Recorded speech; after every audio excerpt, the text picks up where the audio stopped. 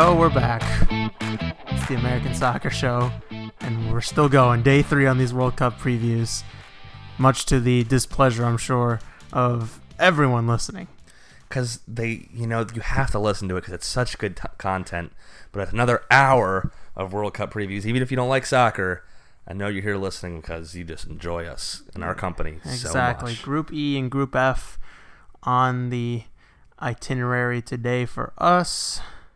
Getting there. We're almost there. Tournament starts Thursday. We got one more group preview tomorrow. Some MLS tomorrow maybe as well. Plenty to get to. If our fans play their cards right. Just maybe. All right. Listen to us on the way to work, on the way to school, if you're still in there. Before bed, in the shower, in the shower. bathtub. I'm often a podcast listener in the shower. While you're making dinner, while you're eating dinner, while you're doing your homework. While you're driving to get dinner. While you're forgetting to do your homework and procrastinating, while you're playing video games. So many ways to listen. So little time. Let's get started with Group E for Group Emmett. Got Brazil. It can't possibly be Group E for Eric, huh? I mean, I think it just sounds better for Group Emmett. Wow. Okay. Sorry. No, I set myself up perfectly for that one because we both start with an E. Brazil, Switzerland, Costa Rica, and Serbia. Start off with Brazil, I think is fair. Yeah, I'd say so. They absolutely leveled World Cup qualifying, which is quite a feat in South America, I would say. They lost their first qualifier 2-0 to Chile, and then they proceeded to go unbeaten in the remaining 17 games, winning 12 of them. They were also the first team to qualify for Russia, other than, of course, Russia. So. Yeah, that's super, super difficult in that because there's really no easy games in South America. I think even like Bolivia can be is challenging. They had a decent. Yeah. I think the worst team is actually Venezuela, who have the likes of Solomon Rondon up top and Joseph Martinez. So like, no matter what you're doing, it's not easy. But this Brazil just steamrolled. And so, like we've been doing for the past 2 shows, we have clips for each of these teams. This one for Brazil is a clip of the call for the second goal they scored in their victory over Ecuador that sealed their place in the World Cup. It was a nice play by Gabriel Jesus that set up Neymar for an easy finish. والكرة داخل منطقة الجزاء جابرييل جيسوس يلعب الرأسية يا الله. So let's get into them a little bit. What we have, I think, is a very talented side with no clear weaknesses. You look at the fullbacks, Marcelo is still one of the best in the world, and he's not perfect because of his, kind of penchant of going forward and getting caught in attack. He's still a rock-solid piece. You go on the other side, Danilo's pretty good, serviceable. Obviously, Felipe Luis will be backing up Marcelo. You would think in any kind of pinch, he's a very reliable defender, one of the best in the world. Yeah, I mean, you look I don't think a better fullback pairing in the World Cup. Maybe. Oh, no, Spain. I think Spain. Spain for sure. Even if Carvajal's not healthy. With Azpilicueta, I would still take that. Still take them? Yeah. It's one of the best. I mean, even Mendy and Sidibe are good, but but there's doubts about. They're probably the weakest part of that team. Germany, Kimmich is good on the right side, but on the left side, Hector. We're not getting there yet, but we will. We'll get to them, but yeah, I mean, it's a fair shout to say that they're pretty solid. Certainly, they offer the most, I think, of any fullback pairings in attack. Yeah, and I mean, if that's what they choose to go to, Danilo and Marcelo, which I think is probably the most likely. Yeah, and Danilo's played at Real Madrid, got displaced by Carvajal, so he kind of went off to City where he was second choice to Kyle Walker. I don't think that's exactly being tough on him to think that's like those are hard people to displace. Is what I'm trying to say. 2 of the better right backs in the world. So this is a good chance for him to kind of prove his mettle. Yeah. Speaking of Real Madrid players, you have Casemiro playing in front of that back line, and he'll be a big piece, I would think, going forward because again, the Brazilian. I guess the way to get to them would be to kind of try to expose that back line when they get further up the field. Casemiro is the kind of piece that holds it all together, makes sure that everybody's is where they're supposed to be. Thiago Silva, he's going to be rock solid in there. You'd think if Marquinhos is ready to go, he'll be probably, I would think, starting in the middle of that back four. Yeah, but they have 3 just absolutely phenomenal options with Miranda, Thiago Silva, and Marquinhos. I mean, Thiago Silva is starting to get up there in age. He wasn't really playing all the time for PSG. I'm wondering, is he even be displaced by Marquinhos? Miranda's still kind of playing at top level, but that's certainly a strong point, but like any defense can get exposed. Marcelo and Danilo up the field, Casemiro gets beat, and you have those 2 back. Anything happen. That's what we saw when Germany beat them. Right, and just an absolute domination of the fact that they couldn't hold them in the midfield and the back line was completely exposed. But I think the difference was that they didn't have Thiago Silva that game. I think that was the big problem for them. If they do have him, great organizer. Casemiro will be important, but even without him, Fernandinho was an absolute star for Manchester City. So they have options at defensive mid as well. They do. Looking throughout the other place in the midfield, Coutinho, obviously electric. Yeah, he's in the middle of that transition, sort of from playing just kind of a forward position as a winger and more of an advanced midfielder to now playing as a true central midfielder, creator, who is going to have some real defensive responsibilities. And the thing is, they can have him at either. Right. The question then being who's going to be playing in the center midfield if he does move up. They have Casemiro, Fernandinho, Paulinho. I don't think Casemiro and Fernandinho play at the same time. So he's probably going to be playing in the midfield with them. Yeah, I would think Fred would be if you were to say move Coutinho up to the front line and then move Willian or maybe Willian to the bench. Yeah, Douglas Willian Costa. to the bench or Douglas, whatever, right? I think that Fred would be one of the options. He's 25 years old. He's not got a ton of caps, but he's a very talented player, very box to box kind of guy. So it certainly wouldn't surprise me to see him feature in the squad at some point during this tournament. Now he did pick up. I don't know how serious of an injury, but he did pick up an injury after a tackle from Casemiro in training. Why are there practices at this point? Well, I mean, I understand training. I know why there's training, but I mean, it was like slide tackling. Like, what are you doing, Casemiro? Another news: Adil Rami, I think, was reported to have injured Kylian Mbappe. This is getting out of hand. We need to wrap everyone in bubble wrap right now. Yeah, it's just crazy to think. But Fred, hopefully he'll be okay. He will be an option. Yeah, and then up top, we just kind of briefly touched on Coutinho possibly being an option up there, but part of the reason that they are able to move Coutinho into the midfield is partly because they have to kind of accommodate for the fact that they do have Neymar, who's guaranteed starter, probably the first name on the team sheet without any question. Yep. Gabriel Jesus playing through the middle. He has proven in this very short time with Brazil already that he is a very talented player. And then you have Willian on the right flank, who had an up and down season at Chelsea, had a really good run in the middle of it, and then kind of tapered off. And say what you will about the way Conte used him. He wasn't great for most of it, but you kind of saw flashes, and you always seem to see them more with Brazil than you do with Chelsea, just the consistency in which he's able to play with and the freedom he gets to play with in Brazil versus what he gets at Chelsea. Well, the thing with Chelsea is Conte doesn't really tend to play with true wingers. His wingbacks provide the width, and that kind of lends Willian to have to kind of do some hard work in the midfield. Here, he'd be on the wing. Like what we saw with Mourinho when he was at Chelsea. Willian really thrived because he was playing out on the wing there. Yeah, but to be fair, his best season, I think, was honestly when Mourinho was given the sack and he was playing under Gus Hiddink more in a central role. So there's that. Yeah, but it's an attacking role. He is known as a winger, and that's kind of been taken away from him under Conte, I would still say, to a certain regard. Honestly, though, if I was picking, I think I'd rather have Douglas Costa on the right. Really? Interesting. He's absolutely electric. I rarely see him lose the ball. He can beat anyone on the dribble.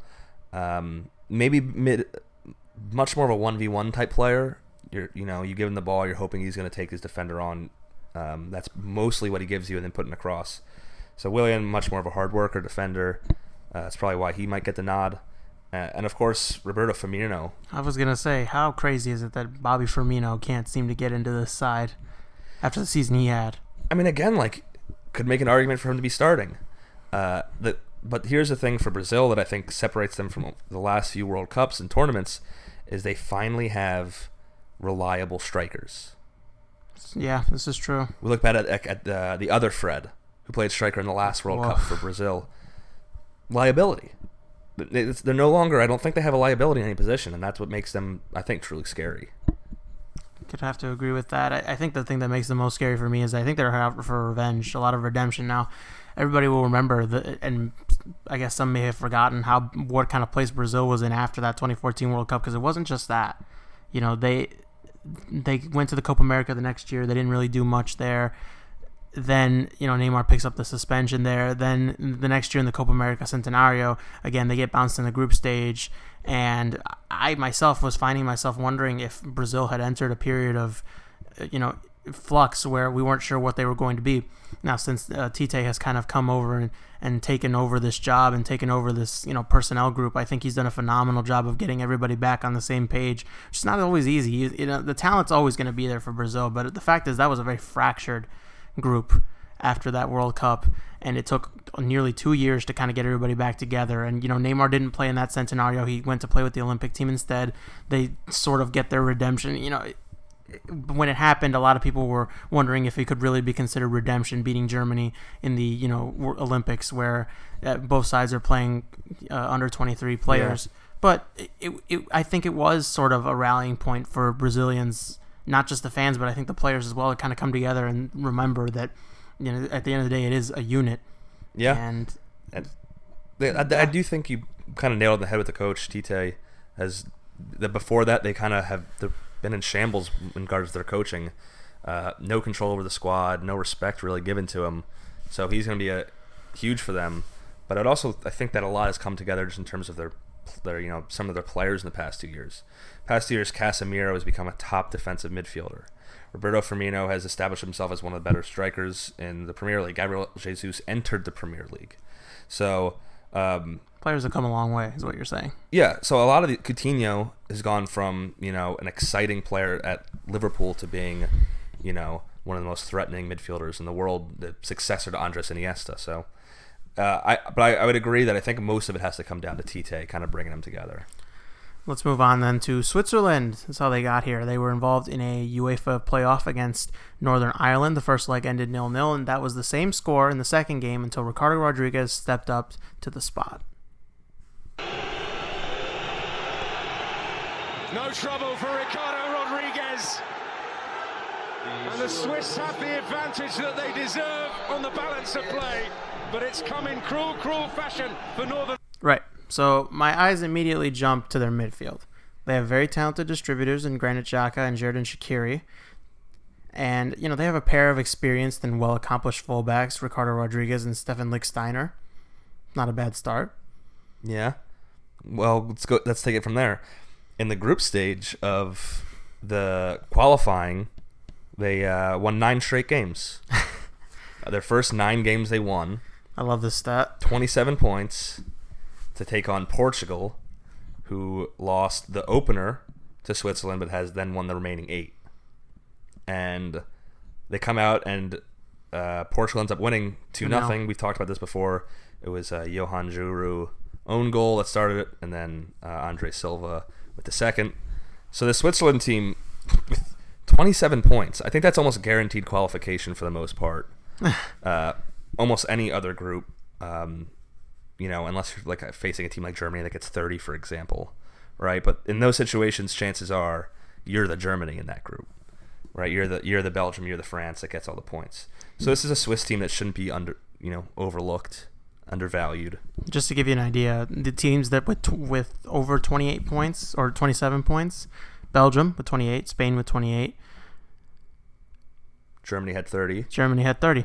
That's it. England only had 26. France only had 23. So you get the idea. Not as easy as it looks to win that many games and then still end up in the playoff. A pretty cruel fate, but they got here. Talent rose to the top in this case. I think if they're solid, I find myself struggling to find exactly what I love about them. But they're solid. They get results, and they're solid, if not spectacular, right? I mean, that's kind of their MO? Their MO is they're solid. They're not spectacular.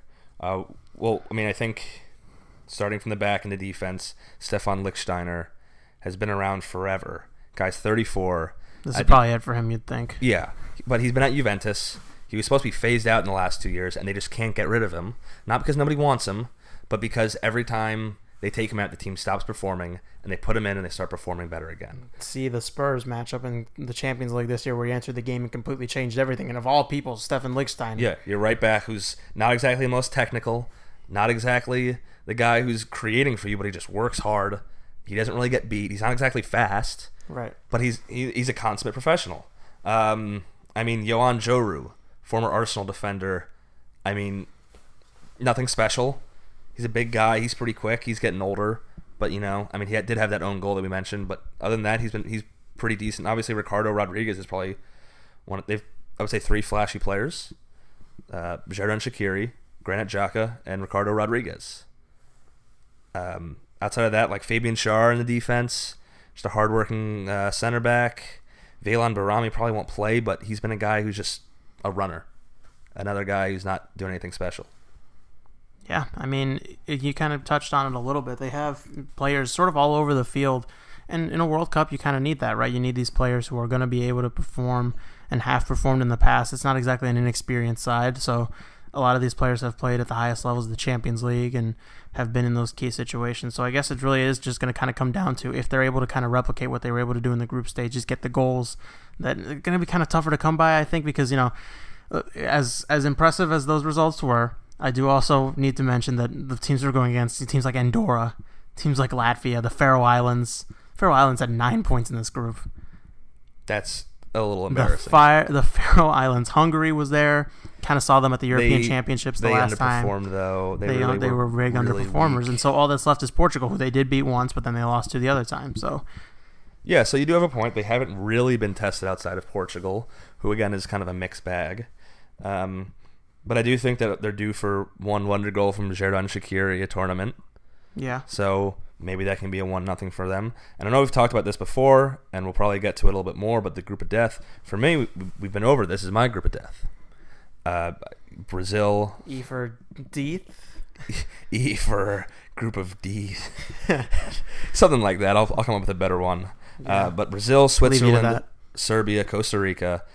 Are they going to have the goals to break down these teams? Serbia is a tough defensive team. Costa Rica is a tough defensive team. Brazil is probably going to control the ball. So, I mean, they aren't exactly, I would consider, one of the fastest teams, one of the paciest on the counter. Are they going to be able to get Brazil on the counter? Are they going to be able to get, catch out the other teams? It'll be tough for them. So this won't be easy for them despite the kind of success they've had. Speaking of not being easy, you move on to Costa Rica. They were the dark horses from 4 years ago, perhaps coming for one last ride. Their World Cup dreams were secured when Kendall Waston scored a goal to equalize the game against Honduras. Ruiz, sigue Ruiz, le cabe a la derecha, centro!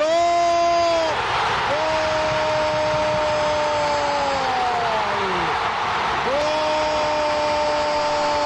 de Costa Rica! All right. So they're going to play 5 at the back. 5 legitimate defenders.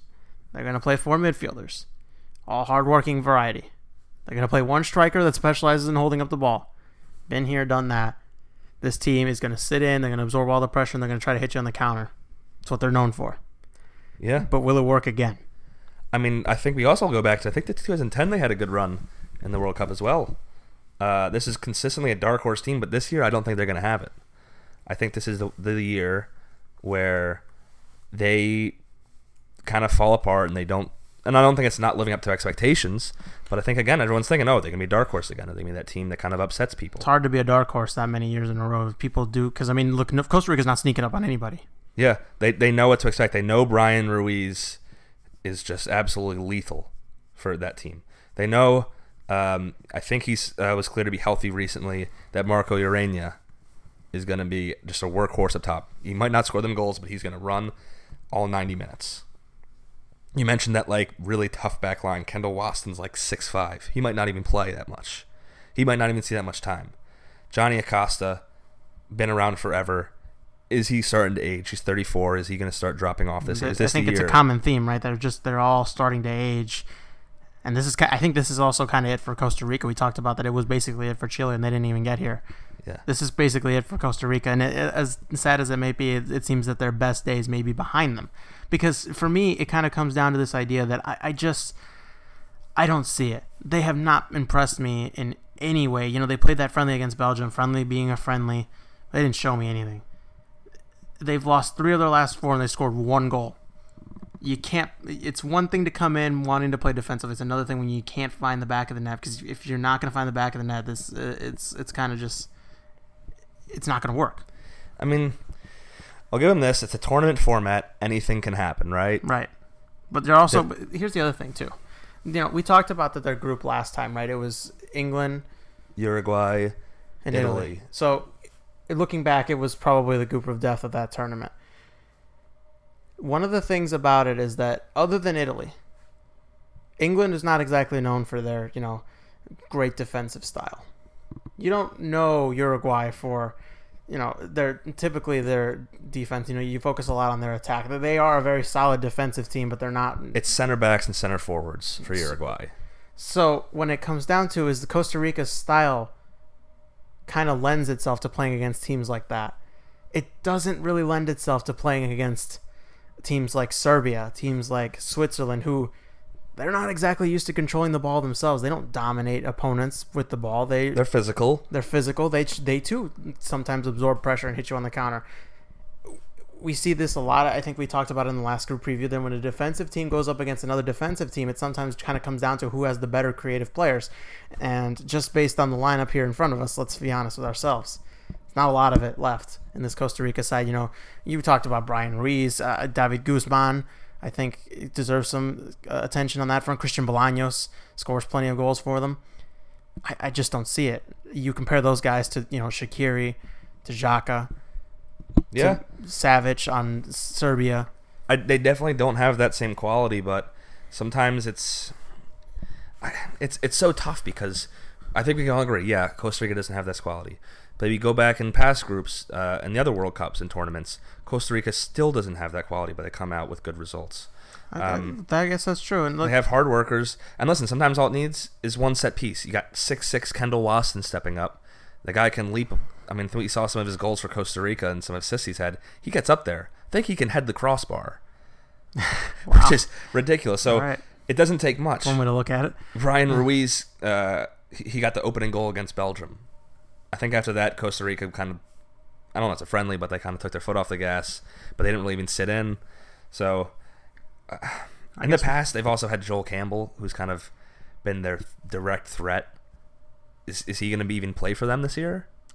I don't know. He's kind of fallen off the face of the earth. So, are they going to lose that? Is Rodney Wallace going to step up and be that role? I don't think so. So I'm going to say this is the year that they struggle after kind of surprising people again and again. I think so as well. I think they're due for some regression. I mean, in some sense, I do hope that they do well. Plenty of MLS players here. I hope they do well. You gotta hope for them, and of course, Keylor Navas too back there. Just don't want to marginalize the fact that he is going to be, I would say, top 5 keeper in this tournament coming in. Yeah. So I mean, he's probably gonna keep you in games for sure. There's only so much that you can do as a goalkeeper, but he can keep you in games. He does a lot. And I mean, if they can get out a couple key draws, you never know what they'll be. All right, so finally we have Serbia. They are an underlooked unit in my book. They're just so big. Love that. You love their size. I do love that. Loads of talent and potential in the squad that I think people will enjoy watching. They clinched their spot in the tournament thanks to this game-winning goal by Alexander Prijovic. Serbia is leading the Republic of Ireland by 2 points going into the last game. Ireland plays at Wales while Serbia is hosting lowly Georgia. Here it is. Acaba por ser passo para Mitrovic. Atenção, a Sérvia pode ir com perigo para o golo, desvio e a Sérvia tanto estava a insistir. I hope that was in Serbian. I couldn't tell you for sure, but I hope it's in Serbian. We need to get our producer on this because he's been kind of slacking with. We sent him out to learn some languages, downloaded Duolingo for him, but he forgot about his Serbian homework.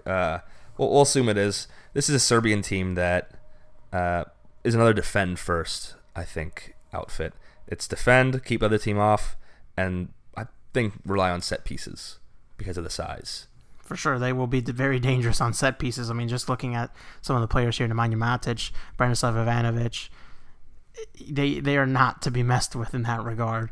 Because and one of the things with taller players is that you don't sometimes get enough, because usually teams will have one or two. Jose Mourinho once I think said that he likes to have 6 or 7 taller players for his set pieces for that specific reason, and I think that it's an underappreciated form of playing because watching Chelsea this season, Chelsea rarely scored off set pieces. Part of the problem with that is that tallest guys some of the guys on the field, Fabregas and Kante, aren't going to win you any. You're talking about defenders like Azpilicueta playing center back. He's probably not going to win you too many. Attacking. I mean, even Andreas Christensen, big guy, but he's not an attacking header defender. Is that a thing? I mean, he's not very good in the air. No, I think that's unfair because defensively, in the air, offensively, like he's really good at clearing the ball. He's not same thing with that as Azpilicueta. He can win his defensive duels, but offensively, it's like a different matter. Well, it's a completely different technique. It's a completely different objective. And, obviously, number one, you want him to defend. If he can't hit aerial headers into the goal, then you'll live with that. If your center back's as good as Christensen and Azpilicueta have been for Chelsea. And so sometimes those big guys aren't exactly the thing. But we look at Branislav Ivanovic. That's absolutely his thing. We saw it at Chelsea time and again. He just smashes those headers. Glad he's accepted the move to center back. It looks like he's made it well there. I think you lose some pace. It's the He's right lost decision. plenty of pace. I don't know if it's been a while since I've seen a player drop off as badly as he did. And they had the delivery from Kolarov. The guy has an absolute peach of a delivery. So they'll be super dangerous from set pieces. Again, this isn't really the fastest team, so they really are going to rely on crosses, long balls. They could suffer against pacier sides. It could be one of those teams that could because their back four is kind of slow. Well, the back four or the back five, whatever. They might play back five to kind of combat that problem. Yeah, it's possible. You use an extra center back, but again, Ivanovic will get exposed by pace if you can kind of leave him on an island. So they will have to account for that. All the size in the world won't help you with pace. Then you have the likes of Sergej Milinkovic-Savic and Dusan Tadic, who are going to be creating consistently for this team. I think that one of the things that sets Serbia apart from me from other dark horses is that I can pinpoint these two as creative forces constantly creating attacking opportunities in the final third. Most of the teams that kind of are in this category may only have one, and they're not great either. These two are, Savic is younger, but Tadic has been doing this for a while. Yeah, and Tadic, I think, is, with Southampton, had some really good years, had some so-so years. So I don't know what the consistency is with Milinkovic-Savic. He's young. He joined Lazio. We don't have a lot of history on him, but his year at Lazio was phenomenal. It was, and a lot of people speculating, of course, that he's due for a big move this summer. This could be his chance. This is it right here for him. So, he'll be motivated. Not that I think he would be lacking motivation to begin with, but that's all the motivation you need right there. Yeah. I think my biggest fear for this team is how much creativity they're going to be able to give these guys versus how much structure they're going to want. Because it strikes me as a team that's really going to want to be drilled. They're going to want to be in their position, in their formations, playing defense first soccer, and then maybe not hitting on the counter, but keeping the ball a little bit. I'm not sure they're going to be really a counter pace oriented team. They do have Alexander Mitrovic up top, who we know can get some goals, but is also very inconsistent. The self-proclaimed Serbian Balotelli. You were asking for it, you got it. There we go. We got some more odd characterizations of players. So they won their group, not exactly convincingly, but they're going to give any team. Here's a big thing for them, I think, is that they're going to give any team trouble. No team's going to have an easy game against them. They will not. So with that said, who you got winning the group and who you got finishing second? It's Brazil. I think it's their time.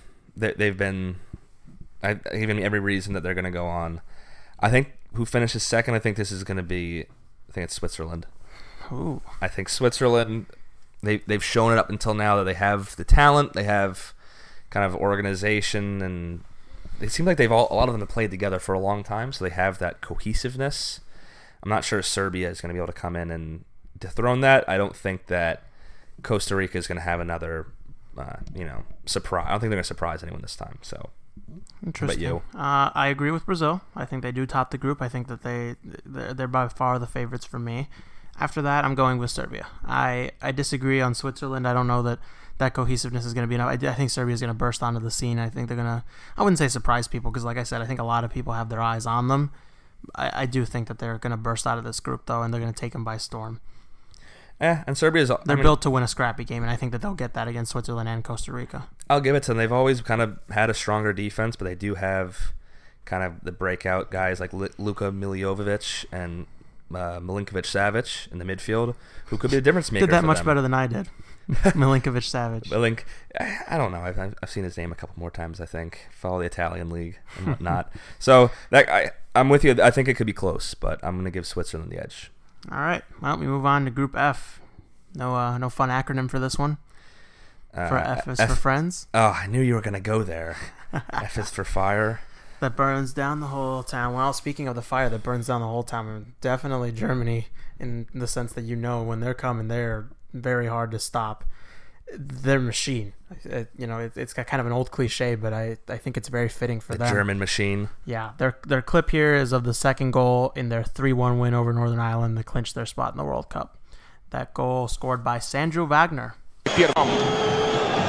Хорошая передача на линию штрафной площади. Удар! 2-0. Сандро Вагнер забивает. So I'm not breaking any new ground in saying this, but Germany are really, really good. My God, really? That backline's unquestionable. I think Jonas Hector's probably the smallest, least recognizable name on there, and he's still very, very solid at what he does. Add to that the midfield, the likes of Toni Kroos, Sam Khedira, and Mesut Ozil. It's a very solid foundation that they're built on. Not to mention Manuel Neuer looks like he is going to be ready to go. I mean, another glut of talent. Right. A headache for coaches to pick. Jurgen Loh back again. I think kind of a discussion has been around this German team. Is Neuer going to start? I mean, historically he has been, but he's been out for almost the whole season. And Ter Stegen was phenomenal at Barcelona. I think Neuer is the better keeper on his day, but if he's not in form, Ter Stegen might be the better keeper. I think the only reason Neuer gets it is because he's basically the captain now. I think it's safe to say it will be Neuer unless he suffers some kind of injury setback. I just don't see how you bench him. But it's crazy to think that that's such a headache. Now, at the same time, would we be having this discussion the other way? If Neuer wasn't perhaps as established, we would probably be saying that Ter Stegen deserves it. Ter Stegen, like you mentioned, had a fantastic season at Barcelona. It's not the first time he's done this. So he is very much well established among the world's elite. And I would argue that most keepers of Manuel Neuer's pedigree could easily stake a claim to his spot in 4 years. The reality is, in 4 years, Manuel Neuer probably will not be the starting keeper because of just how good Ter Stegen is, and if he continues that sort of form, I can't possibly imagine Neuer keeping up his form. Yeah, I mean, such a physical play coming off his line, very crazy, very quick reflexes for such a big guy. He's 32. At 36, he'll be able to play like that? That doesn't seem I don't likely. think so. And like I said, his form, even if his shot blocking ability is still good, will it be as good as Ter Stegen entering the prime of his career? I doubt it. So this might be it for him, despite the fact that you would think that, again, somebody of his caliber and somebody of his age would probably be able to at least give it a go for one more cycle. But we'll see. That's the kind of thing that we'll kind of get to down the line. As for, in the attack, Timo Werner, it looks like, is going to end up being the striker for this team, at least to start off. We saw at the European Championships, they tried to kind of go with Thomas Müller as, I don't want to say a false nine because I don't remember exactly how they played, but he was basically playing as the team's out-and-out striker, and it didn't really work towards the end. They were struggling to score goals, even despite it, like I mentioned, the glut of talent behind them in terms of like creating and distributing. And I mean, Müller is one of those guys that doesn't really have a set position. I think it's kind of like the David Luiz of the attack. David Luiz, like, no one can really figure out is he a center back, is he defensive mid, is he a sweeper? Muller's like that. Is he a winger? Is he attacking mid? Is he a second striker? So I'm excited to see Timo Werner play because he did kind of break out with Red Bull Leipzig in their fantastic season last year. He could be really fantastic for them. They also have the option of Mario Gomez, which is crazy to think about. He's still kind of fighting for that spot. Should bring back Miroslav Klose. I mean, I think he's still got goals in him. But this is, unfortunately for Germany, probably their weakest position and the thing that is going to hold them back. Weird to think about, right? Yeah, I think it's going to hold them back. It's been what held Brazil back in the past. Now Brazil has strikers. On the other side, the midfield is just unbelievable. Right, the fact that Khedira, Kroos, and Ozil, those three, behind them, you have, Ilkay Gundogan can't start on this team. Leon Goretzka, who is an up-and-coming player himself. You mentioned Gundogan. It's incredible what they're able to do, and depending on the way you want to look at it too. They have the likes of Julian Draxler, Julian Brandt, who are in the squad, Marco Reus. Depending on where you kind of want to categorize them, I would associate those players more in an attacking role, except for maybe Brandt.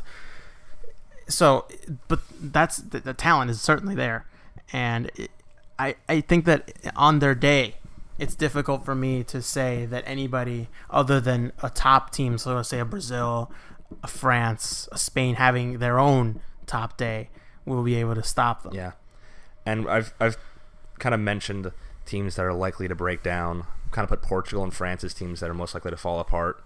I think Germany is on the other side of that. They're the least likely to fall apart.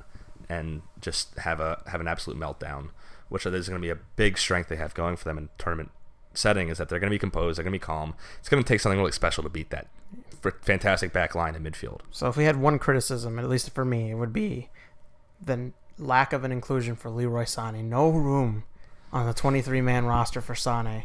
So Jogi Löw came out and basically said that it was a tactical decision based on the fact that he needed a player more like Julian Brandt than he did Sané. I think there were comments about Draxler as well. Look, maybe I'm slightly old-fashioned, but where I come from, the best players end up on the team, right? Yeah. I just can't justify, no matter how much of a style of play, a tactical decision that I want to make, you make room for Sané after the season he had. He's such a good player, but he'll be back at some point. It seemed like Jogi Löw kind of also hinted to the fact that there was some, I don't know, attitude problems. I don't know if that's the best way to put it, but he didn't fit with the squad personality, which seems kind of strange. I don't know enough about the players' personalities personally. That's a lot of person. You mean to tell me you're not in Germany training, huh? They didn't let you. You didn't get to talk to Schweinsteiger and get in there. Nah, I couldn't get the nod, but that's all right. Are we going to the Germany tribute game? I'd like to do that. So, but getting back to Germany, there, the thing is, like, you think he should be coming in and starting right away. Yeah. But they do have Marco Reus, who I think is, despite the injuries, is an instant starter. I mean, I'd say when he's on his game, he is, I think, an X factor for this entire tournament, because he can single-handedly, I think, win some games for them. Yeah, and he's going to be so important linking up with Mesut Ozil. On the other wing, I mean, the thing is, Marco Reus does like to play on the left, as does Sané, so I guess Draxler maybe on the right, maybe Brandt, maybe Goretzka. I can see why. He does have plenty of options on the wing, and if the personality is a problem, I don't think that this team is lacking the talent.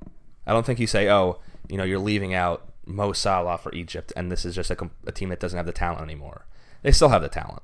Should he be there? Is he a good enough player to start? I think so, but I mean, they're not. It's not like you're going to throw out Draxler and say, "Oh, what a tremendous dip in quality." I suppose we'll kind of see on that front. I can't wrap my head around it, in the sense that I just don't think Julian Draxler and Leroy Sané are currently on the same tier of talent.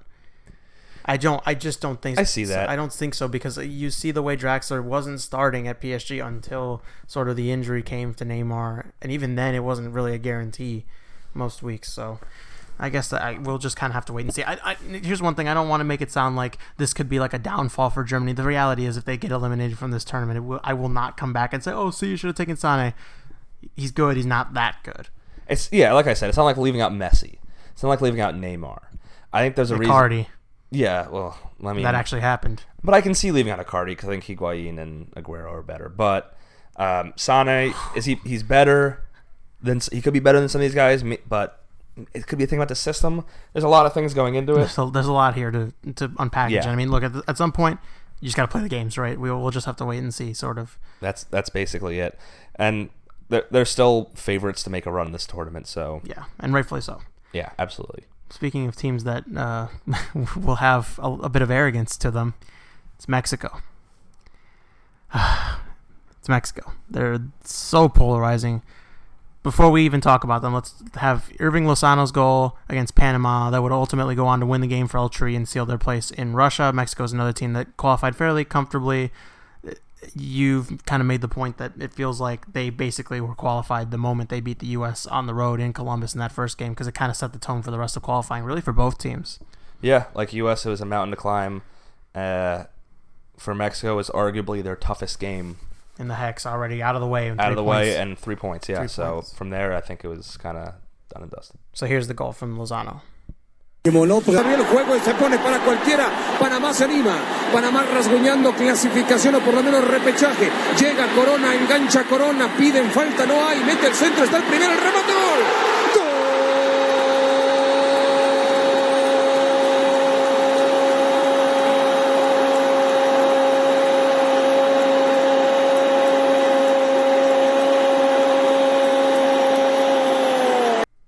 All right, we're going to get into these guys a little bit.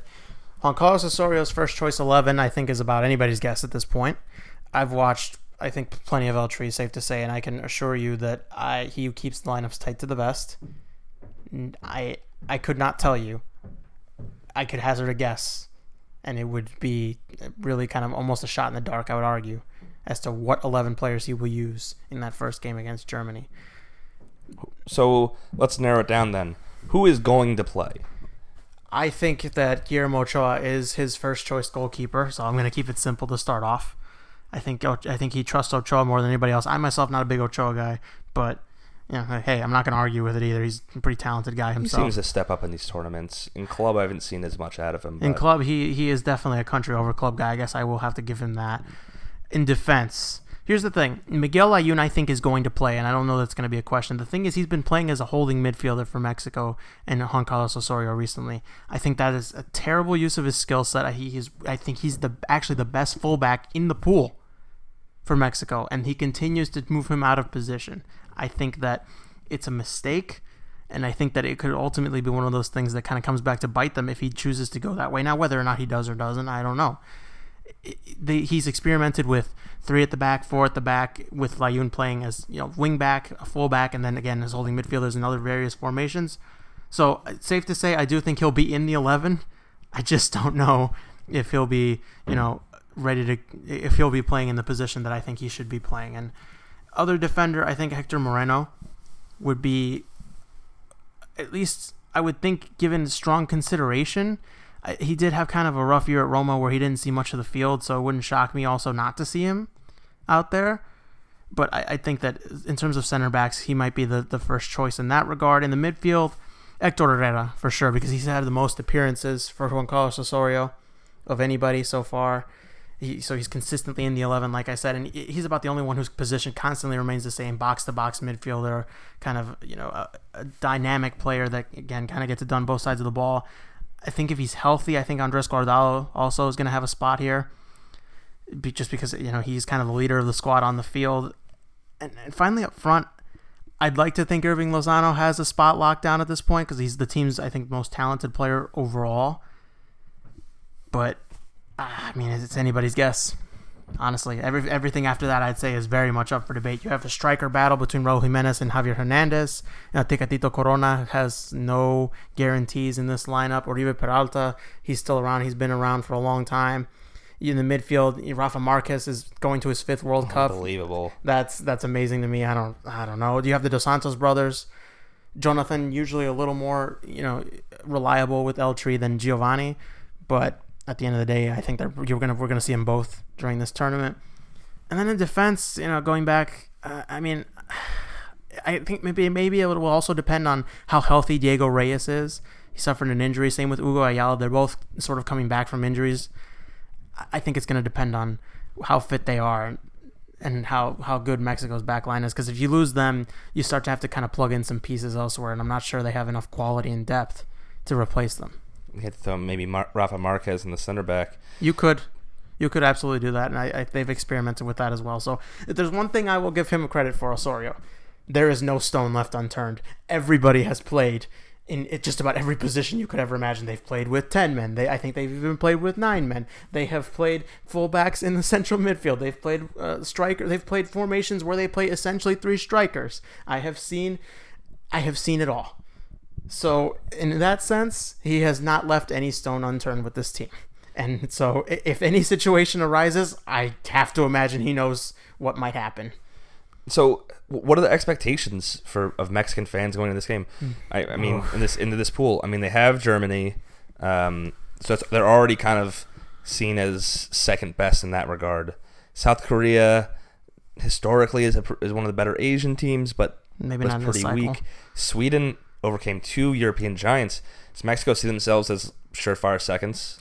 Mexican fans, I think, should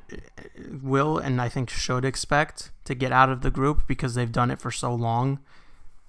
I can't remember the last time they didn't make it to the round of 16. It's been many, many years. I think maybe even going back to the 80s.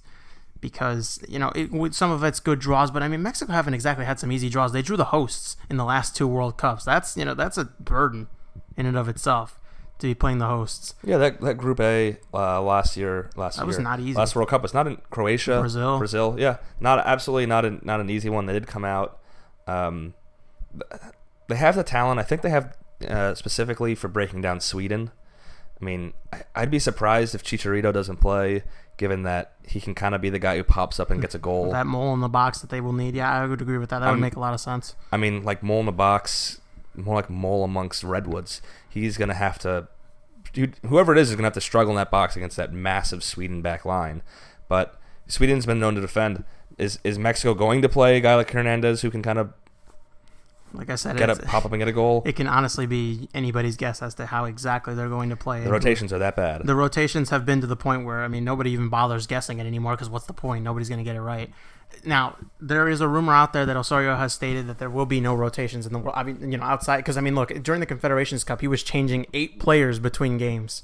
That's just crazy. It's I wouldn't say it's unheard of, I guess, but it's downright shocking at a national team level. It's bold. It's extremely bold, and let me tell you that Mexican fans are about done with Osorio. The chants in the stadium are already raining down for this guy.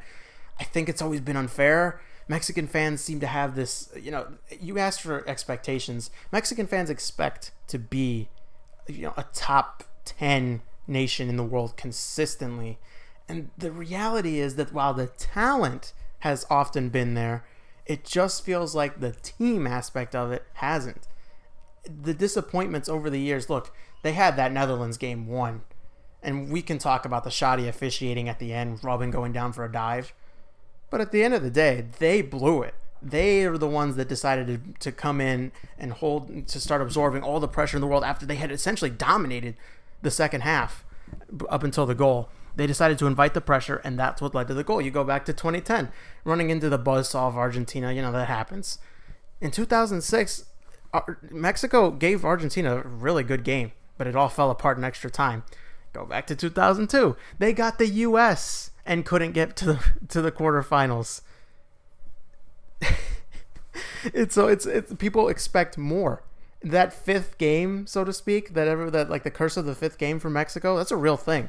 People are like it's flabbergasting to think about the fact that Mexico have not been to the quarterfinals of a World Cup in many, many years. What's going to be the outrage if they don't even get to the if there will be knockout? A lot. I think there would be a lot of outrage. I think that I really think that there would be a massive call. But here's the thing. I don't know that massive uprising of fans will last more than a couple of weeks, because I think Osorio's got one foot out the door.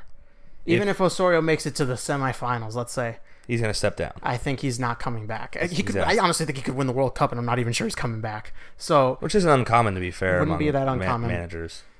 But he's not. I don't think he's coming back regardless of what happens here. So if they don't make it out of the group, I can guarantee you the next day the Mexican FA will have relieved him of his duties. They will have come to some sort of mutual agreement to part ways, and that'll be it. Is there someone here you think is going to step up and shine? Who's going to be that guy? Is it going to be Giovanni Dos Santos going to get the time? Is he going to be the guy who kind of if it's Giovanni, I tell you what, if it's Giovanni Dos Santos, man, I will take everything back I said about him, but I don't see that happening.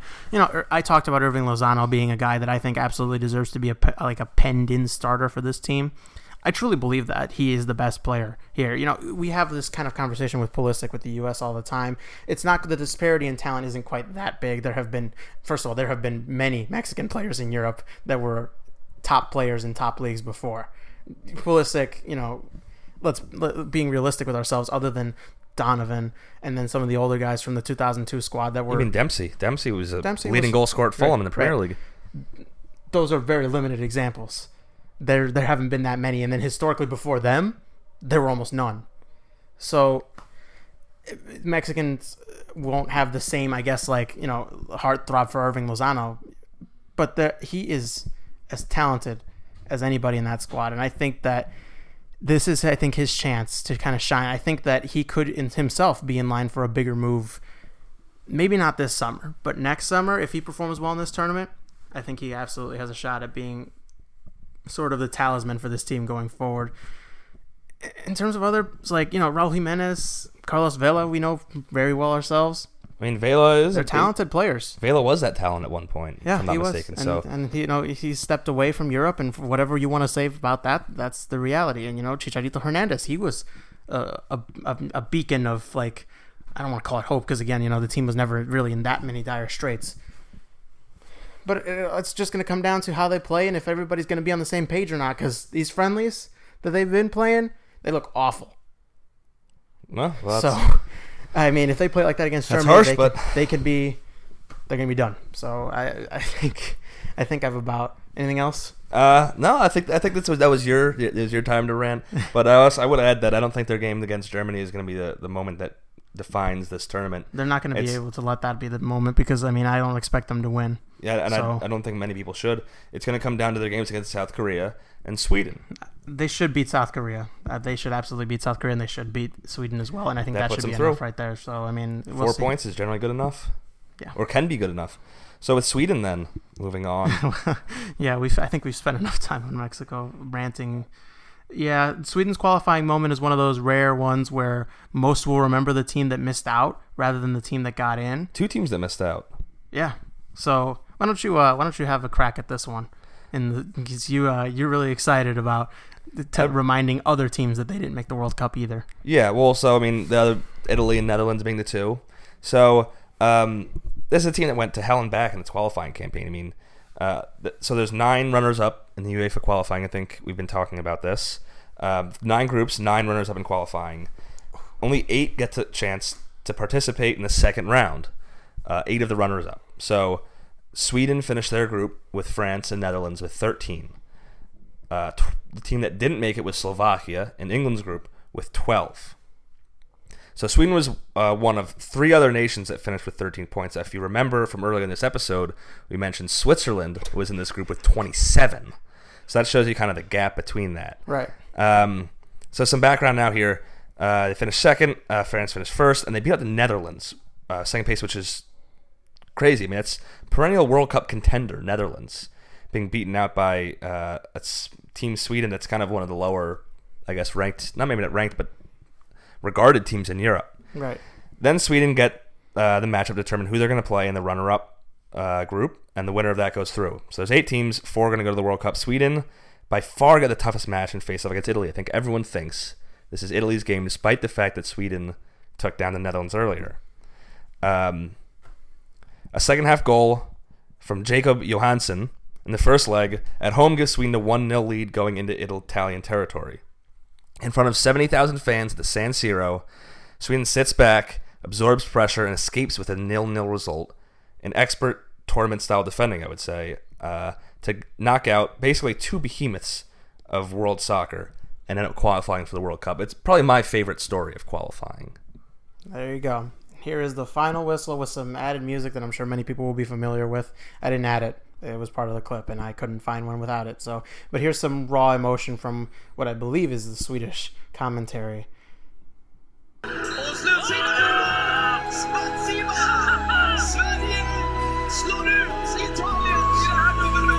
All right, so I don't have a lot to say about Sweden, just because I'm not going to pretend to have seen a ton of them play. Obviously the number one thing everyone will think about is no Zlatan, no party, right?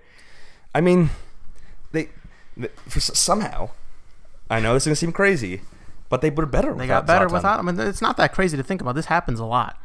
Yeah, I mean, so here's the thing. In World Cup, I mentioned their kind of tournament-style defending and how important that is to get draws. They eked out that 1 goal, but they've kept 2 draws against Italy. I mean, not exactly the most potent offense, but, they have goals in them. So they have the defense. I think with Zlatan, you do have that guy who can kind of create a goal out of nothing. And he'll let you know that.